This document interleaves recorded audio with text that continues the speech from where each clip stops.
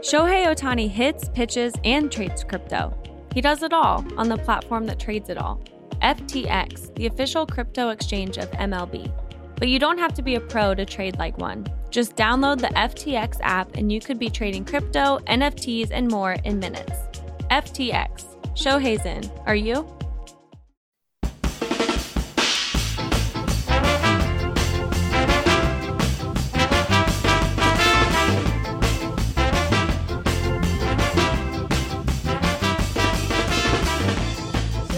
Hello, everyone. Welcome back to Fitz on Fantasy. I'm Pat Fitzmaurice. Find me on Twitter at Fitz_FF. Great to have you here with me again. And joining me now is Bo McBrayer. He is a contributor to Fantasy Pros and In Between Media. He is on Team Rise or Fall doing PGA DFS content. He hosts the solo dynasty show Hot Route with the King of Spice on Going for Two Live. He is the man behind Hot Box Batch Hot Sauce. Find him on Twitter at Bo_McBigtime. Bo, welcome to the show. Great to have you here. Thanks for having me on, Fitz. It's a really exciting time to really collaborate in any way with you. But it's really special to be on Fitz on Fantasy. I think it's one of the best, the preeminent favorite podcasts out there for football content, especially fantasy football, because you cover such a diverse array of topics. And I love the show, and I'm glad I'm on here as a guest, because this is like making it, this is making it. You are too kind, Bo. I appreciate that. Flattery will get you everywhere with me, for sure. So yeah, and it's funny because I was just like editing your stuff for Fantasy Pros, and you did like a bunch of stuff for our Fantasy Pros Dynasty Draft Kit about startup draft strategies, and like these were just such well-written pieces and so thorough in your dissection of these strategies. And you gave us three different flavors to choose from: the win now strategy, the hero running back strategy, and the late round quarterback strategy. And you laid out like really compelling cases for all three of these approaches. But generally, for yourself, when you're doing a startup dynasty draft, what sort of blueprint do you tend to adhere to? I tend to try to avoid a blueprint because I don't want to be predictable. I do a lot of drafts with industry experts, and a lot of them follow my content and I follow theirs. So I do try to read the room in a way, based on where I'm drafting from, what kind of trades I can make with certain people. If I'm adhering to a set strategy, I think I'm putting myself at a disadvantage, because I'm more of a getyourguide.com type drafter, where I try to tier everything up where I can set myself up to get a bunch of the guys that I just love. And whether it means moving up or moving back, or hoping to just kind of find my spot where I might just stand pat and not trade any picks up or back, and just take guys that I like, based on where my tiers are in my rankings. That's kind of the strategy I tend to have, is just put myself in position to get as many of the guys I love on my team, whether they're any position. And if you stick to a set strategy and you're cemented in your ways, more often than not, you're going to get taken advantage of, because some of these dynasty players are just skilled at the nuance of the game, and the draft is your first chance to kind of get a read of the situation. So I'm trying to be the guy that does the reading instead of being read. Yeah, I like that idea to maintain flexibility. And I mean, I think that comes into play, especially with quarterbacks in superflex drafts. And I know most startup superflex drafts, there is a pretty voracious appetite for quarterbacks in those first couple of rounds. What are you generally like there as far as your quarterback appetite? Like, are you pretty desperate to get two in the first three rounds, or are you willing to let it go a little bit and maybe pick up value at other positions at the expense of being super strong at quarterback? My appetite for quarterbacks, especially in Superflex, is I only want one of the top 5 guys, and after that, I will punt the position into oblivion, because I think once the top 5 guys are gone, I'm pretty much saying that everybody left that's a draftable commodity in the dynasty league is about the same points per game value. So I will literally punt that position into oblivion, and I will attack every other position except it until my other starting positions are full. I will completely ignore quarterbacks if I miss on the top 5, or if, like I say, if I get a top 5 pick in Superflex, I'm going to jump on the best guy available if I'm in that position. Sometimes I'll even trade up to get into that position so that I can punt my QB2 down the block. Yeah, it's like I'm with you, especially if you're drafting late and those like truly top echelon dynasty quarterback assets are gone. Like I'm not going to force it at quarterback or at the 112 and 201 draft positions with, I don't know, who would be a good example of forcing it, like Trey Lance at that point, or that's quite a reach at the end of the first, early second. Yeah, or even like, I mean, I just in a mock dynasty superflex startup, like I just took Trey Lance at 112, and I didn't, or not Trey Lance, Dak Prescott at 112, and I didn't feel great about it, and I certainly wasn't going to take 2 quarterbacks there, so. I'm with you, man. Like if you're presented that opportunity late and you can get like Jamar Chase and Justin Jefferson, do it, man. Like you can hit on the quarterbacks in some other way.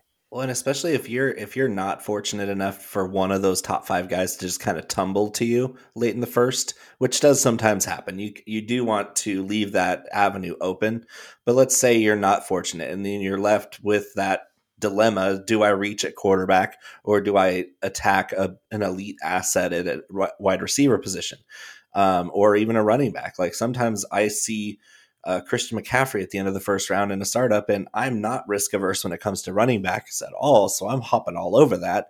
And I'm at the ilk where I love elite tight ends because it's such a scarce position for elite talent.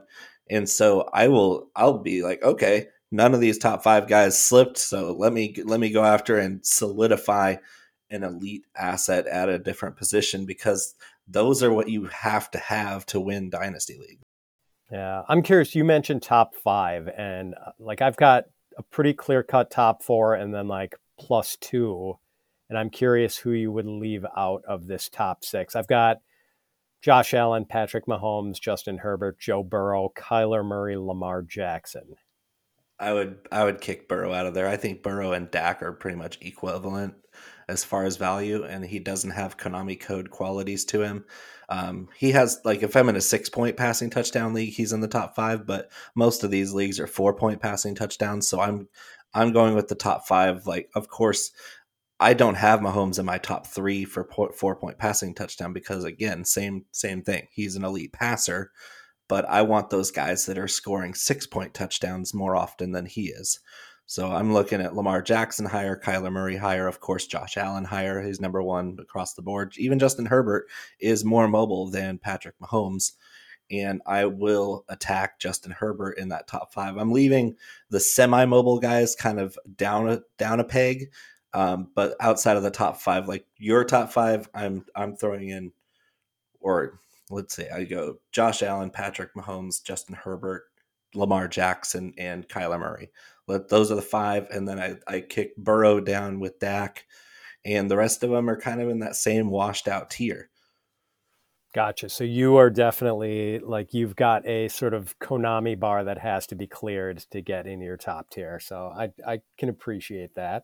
So with your article on hero running backs, you provided a list of suitable heroes: Jonathan Taylor, of course, and then Javonte Williams, DeAndre Swift, Christian McCaffrey, Dalvin Cook, and Najee Harris.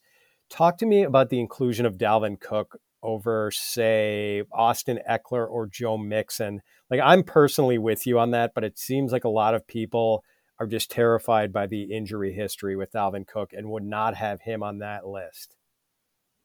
It's curious because I don't have Austin Eckler out of that group per se, other than because of his age and because the Chargers are due to go all in And that will not include Eckler being a bell cow.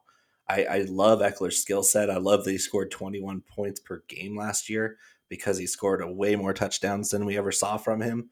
I do see that as a 26, 27-year-old running back who's more of a flex option. He's just an elite one. Joe Mixon is great, but his injury history is just as checkered as Dalvin Cook's. And here's the thing about Dalvin Cook's injury history. He tore his ACL in 2017, came back towards the end of 2018, was compromised, comes back 2019 with a depressed ADP and goes off in 14 games, elite asset. 2020, 14 games, elite asset. 2021, 13 games, he had the shoulder and the ankles. And the shoulder and the ankles, the shoulder one, he's been managing for 2 years now without much consequence. Like, he's still putting up those huge performances with a torn labrum, and the ankle injuries, you tape him up and he looks the same. And plus, I see his backup situation as a murky one. So they're putting everything on his shoulders. And as well as, you can't overlook the Kevin O'Connell factor. The hire of Kevin O'Connell as offensive coordinator means that Dalvin Cook is primed to have a monster 2022 season. Even if he plays 13 plus games, I'm going to want that production because he's an elite back as far as playing ability. So I'm looking at points per game more than anything, and Dalvin Cook is top 4 in that category for me. Yeah. Talk to me about the O'Connell thing. What about his background has you especially excited about Cook's usage this year? It's that whole run first kind of wing T modified personality that McVay's offense has. O'Connell's well versed in it, obviously. Look what they did last year. They won the damn Super Bowl. It's something where they won the Super Bowl pretty much without their top running back being available. Cam Akers came back miraculously from the Achilles, and he didn't look quite the same coming back, but it was awfully soon. I think if you put in a guy like Dalvin Cook in that kind of offense with their commodities around him, Justin Jefferson, Adam Thielen, a serviceable quarterback that's smart with the football, doesn't turn it over a bunch, a good offensive line. This team, the Vikings team, is only a couple pieces away on defense from being a contender, especially if their offense takes a step up by putting athletes in space, unlike what they've been doing under the previous regime. Yeah, I like that call. I don't like the call about the Vikings being good because I hate the Vikings, but I do like the call about Dalvin Cook. So is it true you were listening to Foo Fighters and maybe the song There Goes My Hero while writing the Hero RB article, as you asserted on Twitter? Yeah, the Twitter post is kind of an homage to Taylor Hawkins. I'm not a huge Foo Fighters fan, but I do appreciate the artistry that they put forth. I mean, obviously David Grohl is one of the best of all time at pretty much everything he does. Taylor Hawkins, an amazing drummer, and for the timing of him passing away the last week of March, and then me writing this piece at the same time. Of course, everybody knows My Hero by Foo Fighters, and I put it on basically in response to the news that Taylor Hawkins had passed. And I put it on just to hear it one more time, just to get that nostalgia juice flowing. And I didn't even realize it. I was listening to My Hero by Foo Fighters, just thinking about the music, and then I looked at my writing, and I was like, well, I'm writing this right now, and it's literally titled Hero RB Strategy. And I was like, okay, I can work with this. So it got the juices flowing for that writing assignment, no doubt. Awesome. Very cool. Yeah, Taylor Hawkins was a great fucking drummer. Rest in peace. All right, so you recently wrote that you prefer Justin Jefferson to Jamar Chase in Dynasty, since you're still on the Vikings kick here, apparently. Why is that? Like, I'm kind of a Jamar Chase guy. I think that maybe part of it is that I do think like Burrow is a much better quarterback than Kirk Cousins, and I don't like valuing wide receivers too much based on quarterback play, but I just think with what we saw from Chase in his rookie year, like if that is almost like a baseline expectation, like I think there's even more meat on the bone and we could potentially see an even better season from him in year 2. But at the same time, I think like, Justin Jefferson is like a metronome of production at this point, like 2 years into his career already. And I suppose we could be saying, I could be saying the same of him, that the best might be yet to come. So like how do you sort out those two guys? Yeah, make no mistake, these are the top two dynasty wide receivers for me. And they're in a tier by themselves. And my preference of Jefferson comes down to that metronome factor that you mentioned. It's the fact that he is so steady at an elite level with a above average quarterback instead of one of the best passing young passers like Joe Burrow. Joe Burrow is obviously better than Kirk Cousins, but Justin Jefferson's a technician. And I guess I just have a bias towards those technically perfect wide receivers. And on top of that, he runs a 4.4. He's bigger bodied. Chase's prototype, that Odell Beckham prototype, is exciting, and it has huge spike weeks. But I'm more averse to that as an elite asset at the top, just slightly. Like I'm saying, I would love to have either one of these guys, but if I'm taking the pick, I'm saying it's 52-48 in favor of Justin Jefferson, because I can count on him to score me 22 points just about every week instead of going 12, 30, 14, 32. It's just a preference thing.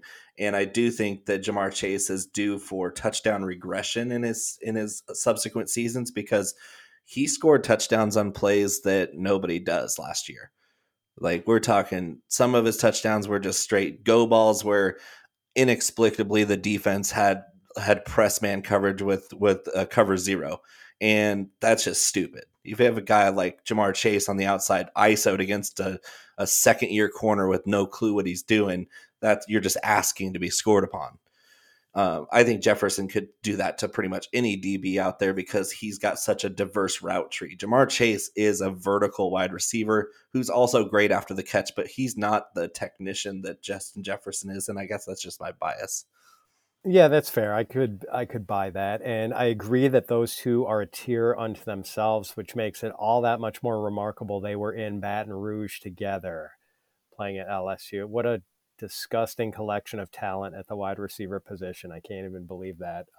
Not surprising that was maybe one of the best college offenses we've ever seen, with Burrow as the trigger man. Yeah. So now you also have mentioned that you like Diontae Johnson more than T. Higgins. Why is that? That kind of goes back to the same. I mean, I didn't mention it with Chase, but another knock on Chase, if it is one, is that his contemporary on his team is also a young, super talented wide receiver. And so there is some cannibalism in Cincinnati, whether we like it or not. Even Tyler Boyd cannibalizes the value of Ja'Marr Chase on occasion, because with three talented wide receivers like that, is you're going to have weeks where Chase isn't the alpha. He might be the secondary or tertiary option in their game plan on a week-to-week basis. With an aging Adam Thielen, who's great, by the way, as dependable as they come, Justin Jefferson has the age in his advantage. He has the ability in his advantage, and he's pretty much the alpha every single week going forward in Dynasty for me, because I don't see Thielen lasting much more than a couple more years at his current value. So I see Jefferson continuing to get better and more valuable, while Chase is still going to have to contend with T. Higgins for at least a couple more years as a cannibalizing factor. Diontae Johnson is the alpha, the omega, the everything for Pittsburgh's offense in the passing game. And whether you like it or not, he's going to get a ton of target volume because targets are earned. Yeah, so you're not at all worried about Chase Claypool eventually getting his act together and being a threat to the target load of Diontae Johnson? Short answer is no. I like Claypool. I love his athleticism, but he's kind of a head case. So you're not going to get consistent results from a receiver like that, no matter how talented they are. Especially when their new quarterback, at least for this year, I expect to be Mitchell Trubisky, who can support an alpha receiver, but not much else. So I do expect Diontae to continue to seize that volume. And again, I have these guys neck and neck. I think I have them wide receiver 7 and wide receiver 8 in my dynasty rankings. So another very close kind of coin flip decision where I just kind of prefer Deontay a tiny bit more than T. Yeah, that's fair. And I'm glad you still have T in your top 10. Like I just, even with the target competition with Chase and Higgins, like I just can't pull Higgins out of the top 10. I just think he's too good. And so I don't know where you stand on this one, but this has come up a lot, especially in-house at Fantasy Pros. And I've been a Jerry Jeudy advocate because I think he's such a good route runner and so good after the catch. But I've seen some people make compelling cases, and I'm thinking particularly of Andrew Erickson and Derek Brown at Fantasy Pros, for ranking Courtland Sutton ahead of Jeudy in both redraft and dynasty. Which do you prefer? Well, I was very, very far over to the Jerry Jeudy side until they traded for Russell Wilson. That changes everything because Russell Wilson happens to toss one of the prettiest deep balls in the game. And that's kind of what Courtland Sutton's game is. He's that Kenny Golladay type. He's tall, he's athletic, and he just dominates 50-50 opportunities where it's a 70-30 ball. And you can't ignore that upgrade for Courtland Sutton. It's also an upgrade for Jerry Jeudy, don't get me wrong, but it's a bigger upgrade for Courtland Sutton in this offense. It's still going to be Jerry Jeudy for me, but it's a lot closer than it used to be. If it was Drew Lock running that offense, this is a Jerry Jeudy huge upgrade. And it's also an upgrade for KJ Hamler coming off the IR.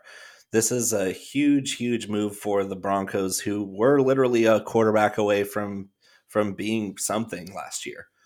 And I love Jerry Jeudy's game set. I think he's so undervalued as an elite wide receiving talent that we've never been able to realize through injury and completely inept quarterback play. Yeah. And I think I'm going to be off maybe both of these guys in redraft next year, because I think they're probably both going to be priced pretty. Yeah, lofty. Yeah, it's going to be an expensive price tag on both guys. And Tim Patrick's still around. You mentioned KJ Hamler, Albert O, who everyone seems to like. So, I don't think Russell Wilson's going to have a 5,000-yard season. So the law of conservation of targets suggests that someone is going to be probably left out in the cold here and not live up to their draft value, maybe multiple guys in that group. So, and their new coach is notorious for being part of an offense that spreads the wealth. Yeah. And I'm not saying that in a negative connotation for Russell Wilson and his weapons, but that's kind of just a tiny feather in Jerry Jeudy's cap because he's kind of a more athletic clone of Davante Adams in a way, where he reminds me of a young Davante Adams. And that's kind of the prototype for, if they're going to kind of keep the same trend alive from Green Bay, is the having the alpha X receiver that they move around the formation to put in different matchup advantages. If that turns into Jerry Jeudy, we all hope it does. Then we're talking a huge ceiling for Jerry Jeudy, where he might be worth that redraft price. Yeah. And it's I buy your point about Russell Wilson maybe being more Sutton-centric than Jeudy-centric. That's a distinct possibility. But I can't get over the fact that last year, while Jeudy was hurt after getting that high ankle sprain in week 1, that Sutton became this target monster and just racking up these huge air yards numbers every week, these big target numbers, just looking like a pure alpha, he had finally arrived. And then Jeudy came back and Sutton just completely disappeared from the offense. Yeah, I wonder why. Yeah, and it's not like Jeudy totally went off, but he was out targeting Sutton. And obviously different quarterback situation. There's going to be a lot more love to go around with Russell Wilson than with Teddy Bridgewater, but I just can't get over how Sutton, the production just dried up so fast. So for Dynasty, Bo, Breece Hall or Antonio Gibson, who would you rather have? See, this is a tricky one too. You're putting me in a lot of dilemmas here, which I kind of like because it lets me kind of break it down for my own process going forward. Until recently, I had Gibson one spot above Breece Hall, but the more I break it down, and the main contribution to me moving Breece Hall ahead of Antonio Gibson is the heel turn that we saw from J.D. McKissic, which really ticked off the brass in Buffalo. That's just politics. That's the way the business runs, is sometimes the agent will go above and beyond to put his player in a better situation. And so JD McKissic still being in Washington really hurts Antonio Gibson's peak. Like, we want to see Antonio Gibson cook. We want to see the talent that he has in more volume. And we saw that when McKissic was hurt last year. Antonio Gibson was elite. He was incredible. We're talking one of these guys that you got to have on your team. And he made me a lot of money in DFS last year in those games where McKissic was just kind of out of it. But Breece Hall is going to step in a situation where he's going to be the Antonio Gibson. And I just think he's a better athlete. Antonio Gibson came in as a raw running back talent, and he's developed somewhat. But I think Breece Hall's already at that level. I think he comes in as an equivalent talent to Antonio Gibson is now after 3 years as a pro. And that tells me that he's going to keep getting better, and he's going to turn into an asset that completely puts him in a tier above Gibson in a couple of years. Yeah, there was no off-season transaction so far that just put me in a more sullen mood than McKissic going back to Washington, because I just was so ready for the unshackling of Antonio Gibson and the chance for this guy. Yeah, man, the former college receiver. My God, let this guy play on passing downs, please. So that bummed a lot of people out. Let me ask you this, though. How would the calculus change for you if, I'll say that my colleague Andrew Erickson thinks the Buffalo Bills are going to draft Breece Hall, and everyone would love that move, obviously, for Breece Hall. It's a great landing spot for him, even with, Devin Singletary there, and they're Devin Singletary truthers. But man, I think it would just be wheels up for Breece Hall. But two of the teams that really have the least at running back right now, even with roll eyes here, the Marlon Mack edition for the Houston Texans would be the Atlanta Falcons and the Houston Texans, just two of the most putrid offenses in the NFL. So it wouldn't be a shocker at all if either of those teams wound up with Breece Hall. No, not would at Breece all. Hall still be ahead of Gibson for you then? Oh, for sure. What people seem to forget is that Breece Hall was the best running back in college football all 3 years he was in college football. There was no debate that he was next. When he was draft eligible, he was going to be the top running back prospect. And there was a clamoring of people that questioned his athleticism going into the combine. Well, I think he answered those questions with authority. And when you look at the tape, he doesn't have any weaknesses. And you can always pick apart a guy's tape coming into the league and find things he's not great at. And I don't even think Breece Hall has any elite traits. He just doesn't have any weaknesses either. So we're looking at a prospect that's coming in very much like Saquon Barkley did. That's my comp for him, is maybe just a little bit less exciting Saquon Barkley. And we have this recency bias built in against Breece Hall because it's that elite fatigue. He's been good for so long that we're like, oh, there's got to be somebody else here that's better. And in reality, there isn't. And so I think wherever Breece Hall goes, he's not this is a position that's extremely landing spot dependent when it comes to dynasty value. And he's the one guy I can look to that it doesn't even matter where he goes. I think he might even go to Seattle, because I don't know that Chris Carson's going to be ready to go. I think he might be pup listed, followed by a medical release, and then all you're looking at is the peak performance of Rashad Penny, and then Travis Homer and Breece Hall. I think Breece Hall's going to carve himself a niche there if he's drafted in Seattle. Yeah, I can see it. On one hand, going to a bad offense that might cap your touchdown potential early in your career. Having a bad quarterback on your team is going to short circuit some. Not that Davis Mills and Marcus Mariota are complete zeros, but certainly they're lower rung starting quarterbacks.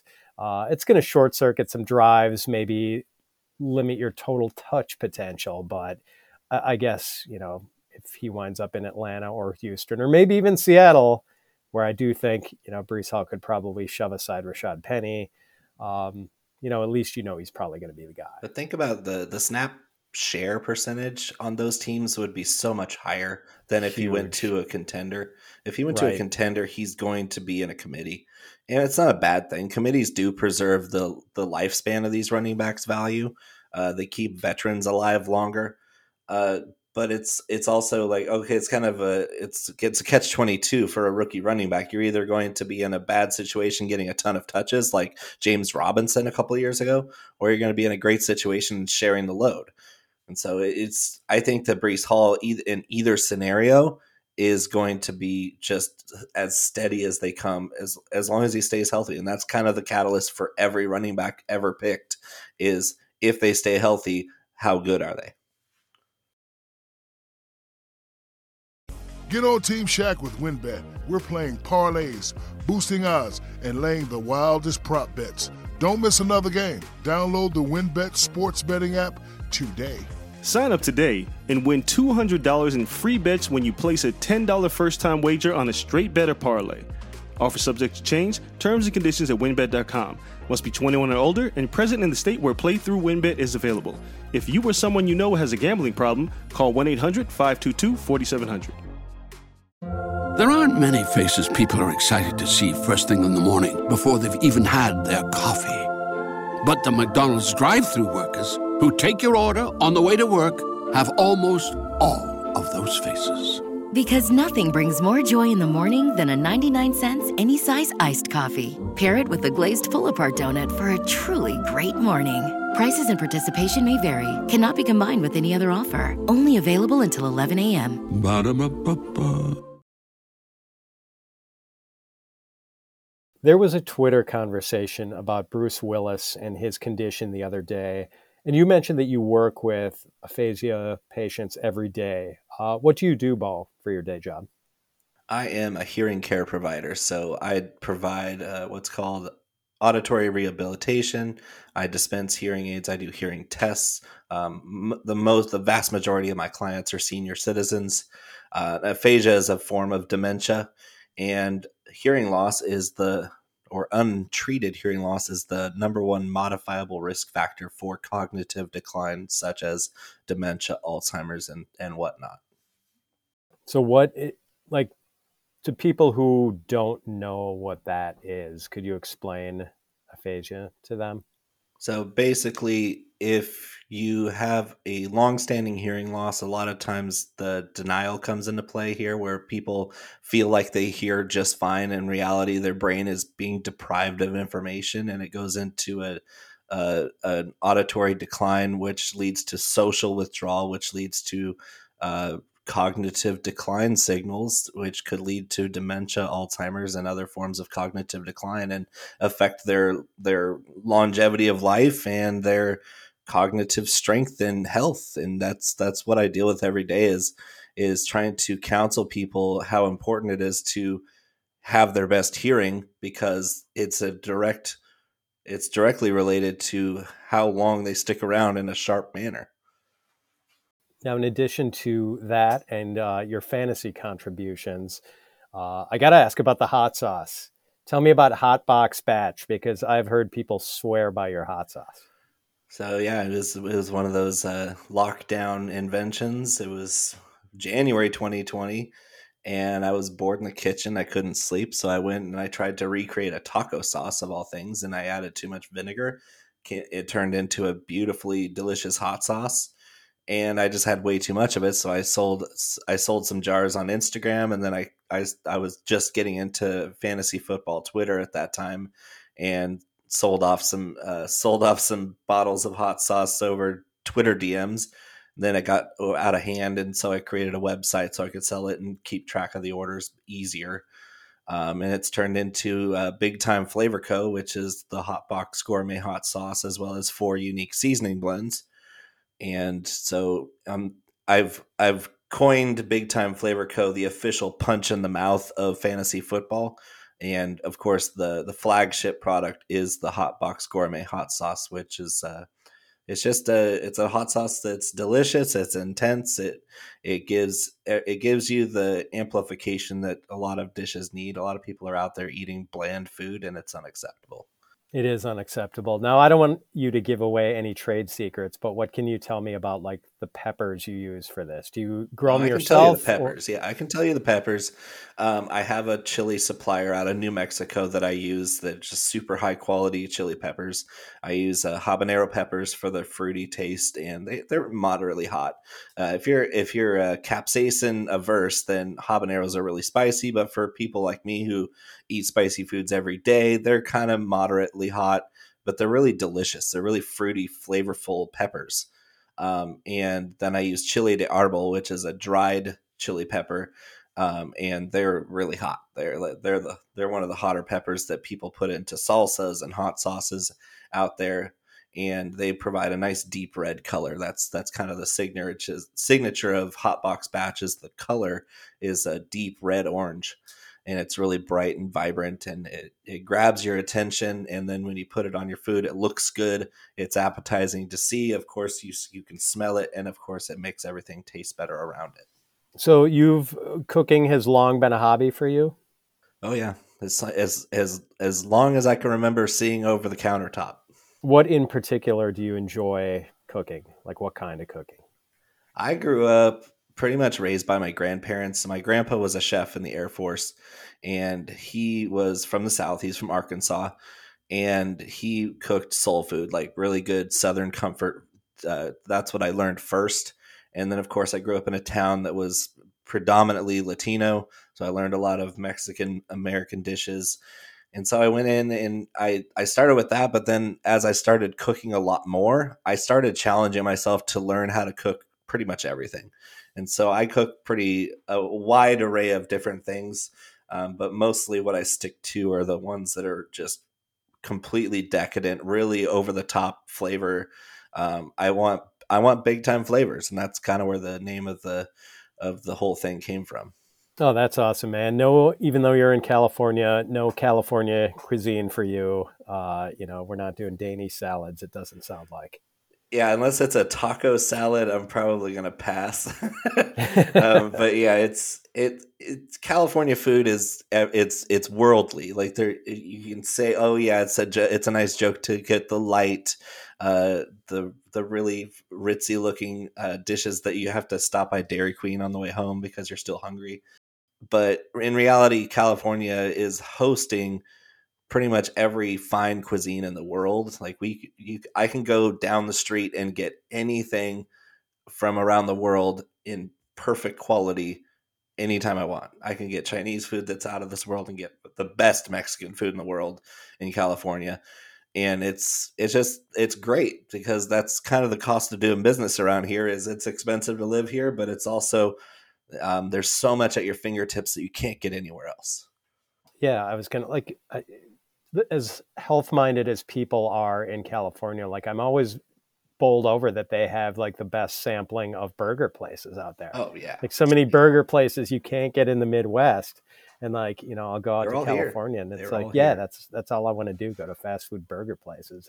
And, and the Jack in the Box and In-N-Out. And for every health conscious person that you see on TV that's a Californian, there's twice as many that are just like us that are just, I want something greasy. I want to feel bad about it afterwards.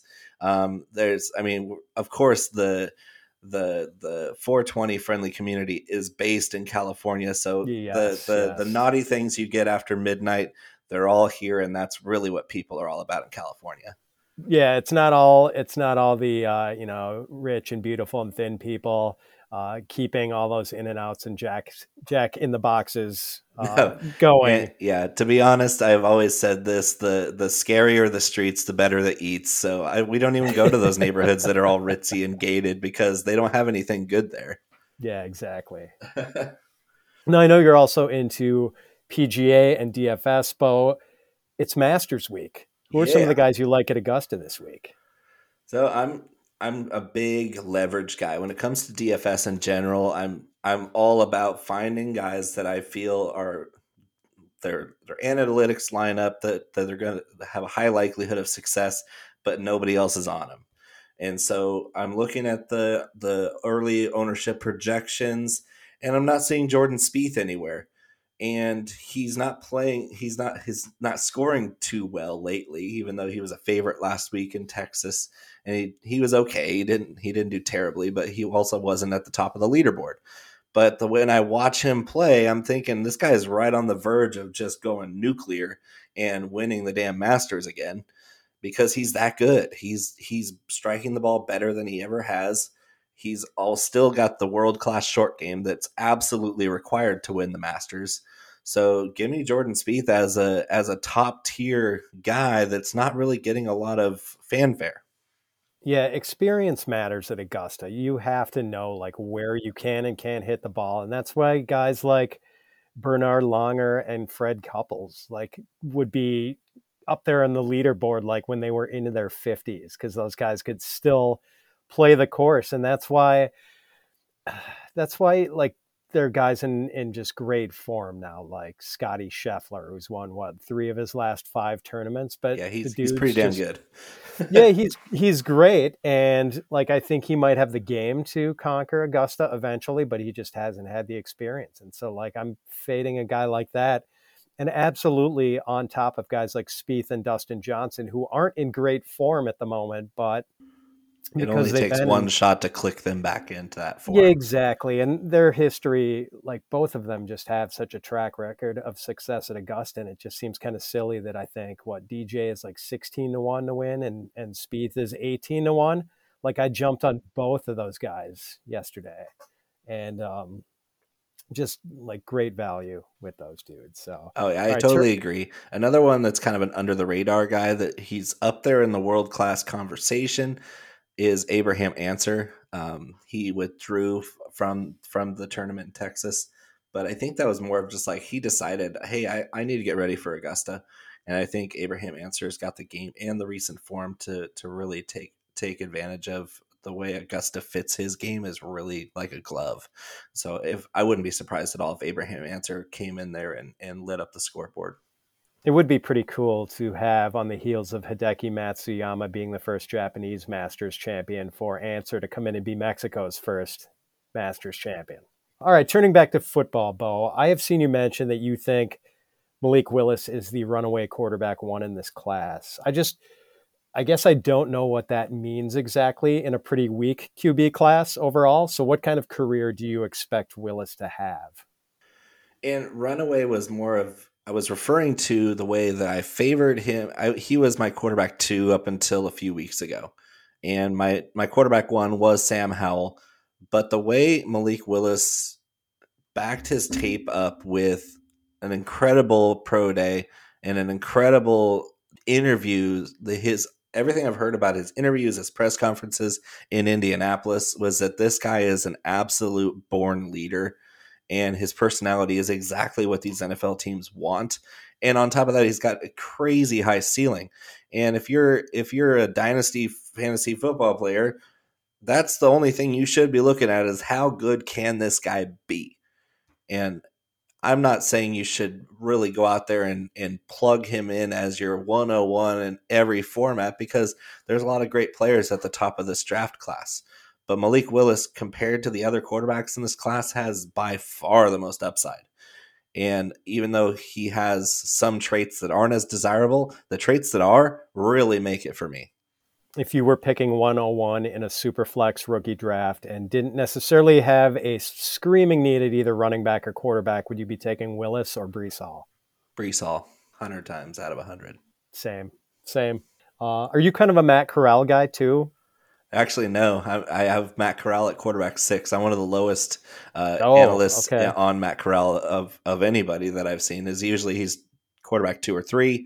I have him down at 6. I don't think he reads defense as well. I don't think he has any history or experience with pre-snap autonomy and making adjustments, which is a huge trait to carry over from the college to the pro ranks. That's also why I'm kind of down on Desmond Ridder, because within the confines of a professional offense, you have to be that your decisions have to be innate. You have to already know what you're going to do and put it into action.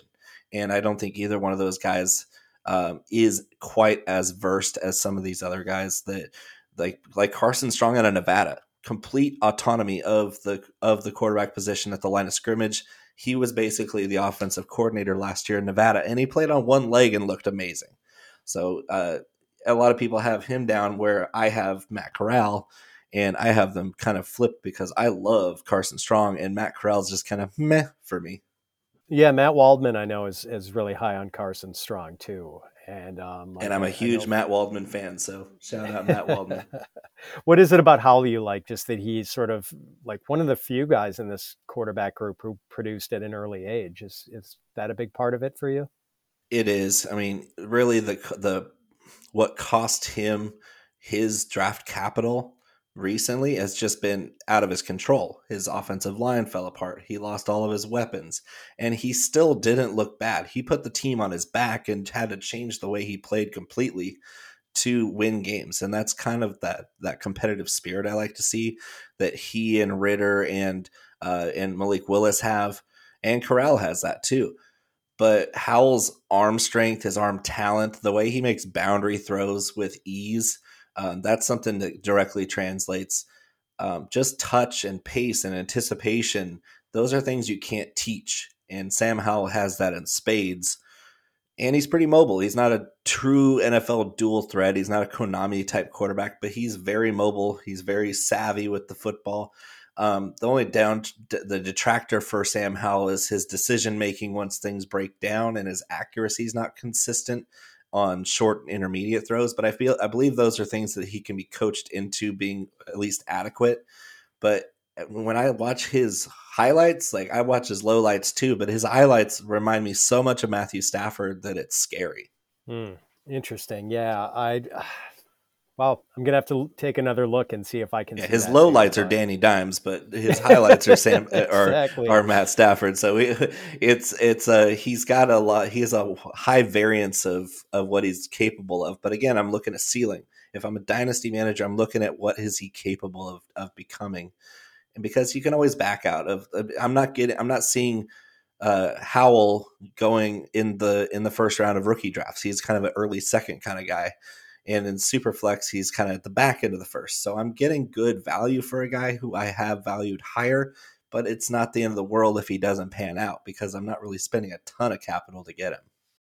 Now talk to me about David Bell. Like I know you took him in the first round of a rookie mock you recently did with a bunch of other analysts. And I like his game a lot too. And there were games he had in his college career. Like if you saw the Purdue game where they knocked off previously unbeaten Iowa last year, and you saw what David Bell did in that game, like you're going to have a hard time fading that dude. But are you worried that he is just like, he is clocked so slow that his speed is almost disqualifying at an NFL level? Not at all. That's not even close. That's like what he ran as a 4.65. Let's compare him to other elite wide receivers. Let's look at the top two wide receivers in fantasy last year. Cooper Kupp, 6'2", 204, ran a 4.62, 31-inch vertical compared to Bell's 33-inch vertical.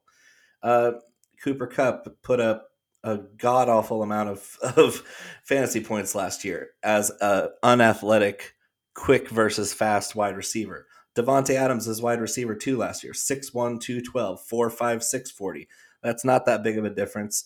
He had a crazy high vertical leap. He's a better athlete than Bell.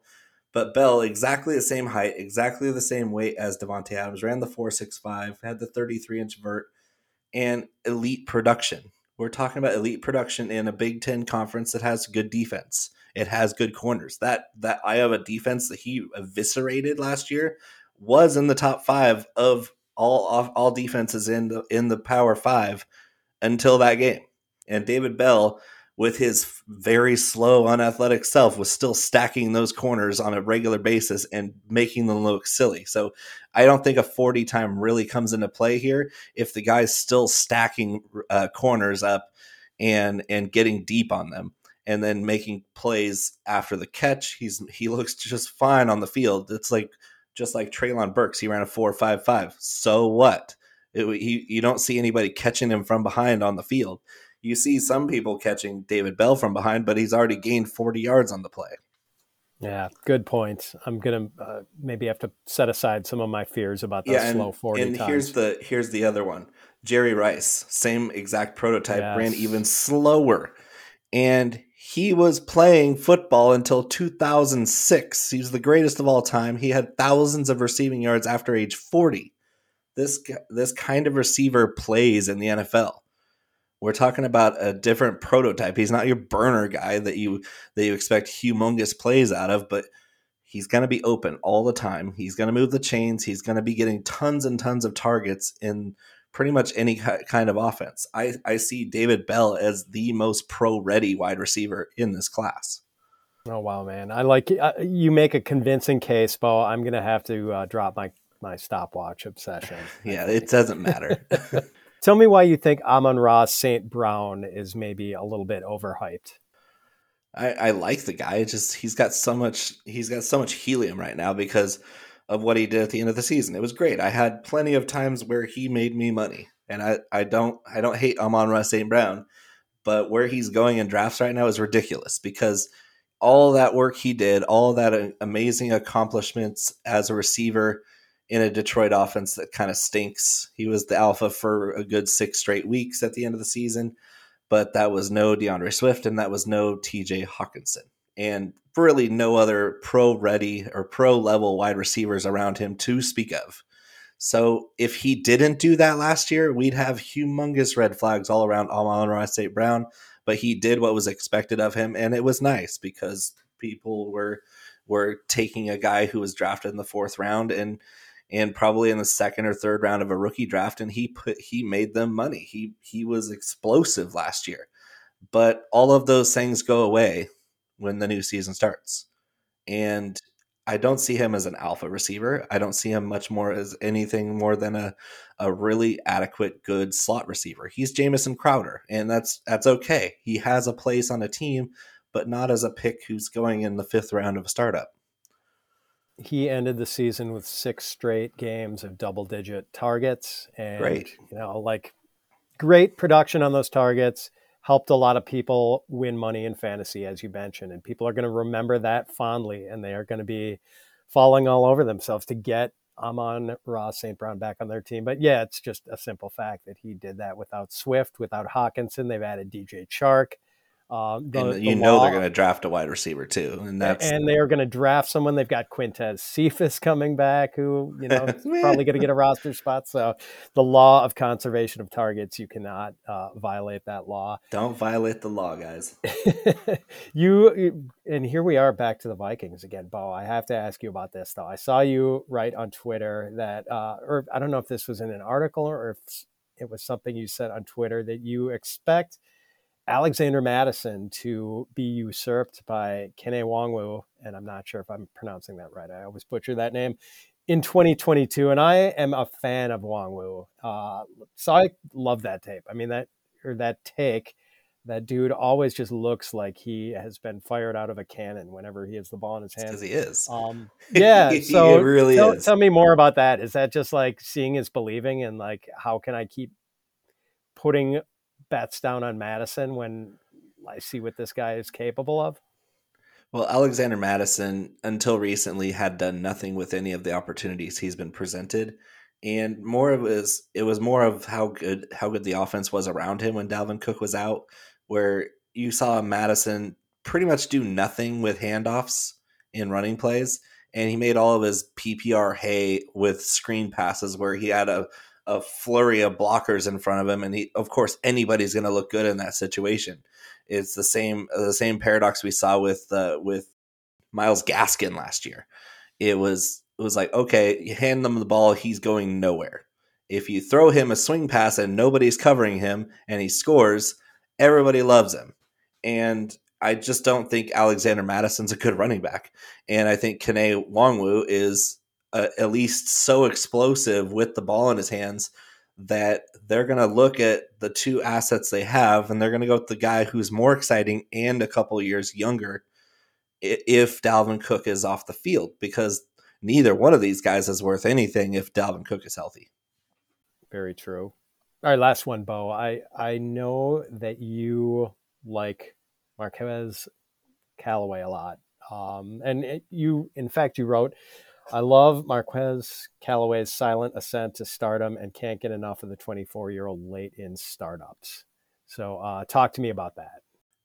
I mean, look what he has around him. This is a Saints offense that has Jameis Winston coming back, who throws a great deep ball. I mean, this is an offense that's going to have some verticality to it with Marquez Callaway.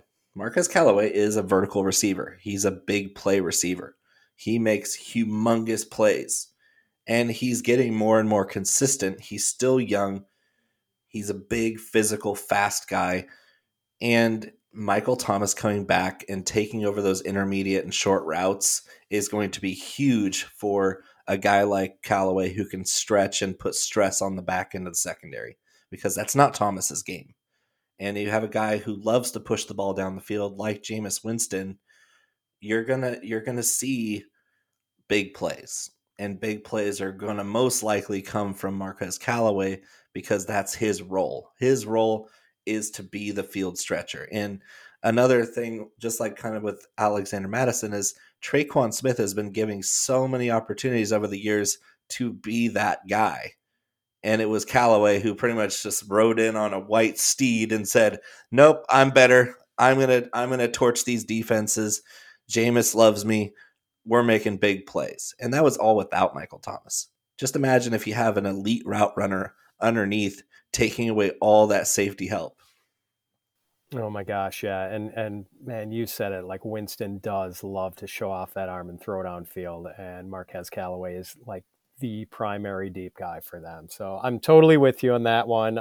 Ladies and gentlemen, that's Bo McBrayer. Find him on Twitter at Bo_McBigtime. Bo, before I let you run, can you remind everyone where they can find you in your content and where they can find Hot Box Batch Hot Sauce? So you can find my content on Fantasy Pros. I'm writing up a lot of Dynasty stuff now. It's player profile season, so we're breaking down rookies and veterans alike to get you ready for your startup drafts, for your rookie drafts. Fantasy Pros is your one-stop shop, and that's really, for the football stuff, I'm all in with Fantasy Pros. And then for my PGA DFS writing, it's on teamriserfall.com, and we're just the best DFS company out there. We make people money on every sport. It doesn't matter if it's golf, football, baseball, NBA, or even esports. You can win DFS money by being a subscriber of Team Rise or Fall. Make sure you use the promo code BO, B-O. That'll get you $10 off. And then, of course, you can find Hot Box Gourmet Hot Sauce along with 4 unique spice blends at bigtimeflavor.co. Awesome, Bo. This was a lot of fun.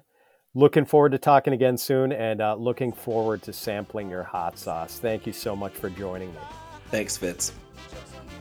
And that's it for the show. My thanks once again to our guest this week, Bo McBrayer. Find him on Twitter at Bo_McBigtime. The producer of Fitz on Fantasy is the great Colm Kelly. Find him on Twitter at Overtime Ireland. Music for Fitz on Fantasy is provided by International Jet Set. And as always, my sincere thanks to all of you for listening to and supporting the show. Please come back again next week when I'll be joined by another great guest. Until then, so long, everyone. Too many questions. What are the answers? Makes me cry. 'Cause all I see now is more green now. I've got a headache. How can it be now? What are we choosing? It's so confusing. I've got a headache. This season on American Prodigies, Black Girls in Gymnastics. You'll hear about trailblazers like Diane Durham. Learn what you don't know about Dominique Dawes. Meet superstars like Olympic silver medalist Jordan Childs, and more. Hear how Black gymnasts have and continue to transform their sport. You can binge all the episodes of American Prodigies now, wherever you get your podcasts.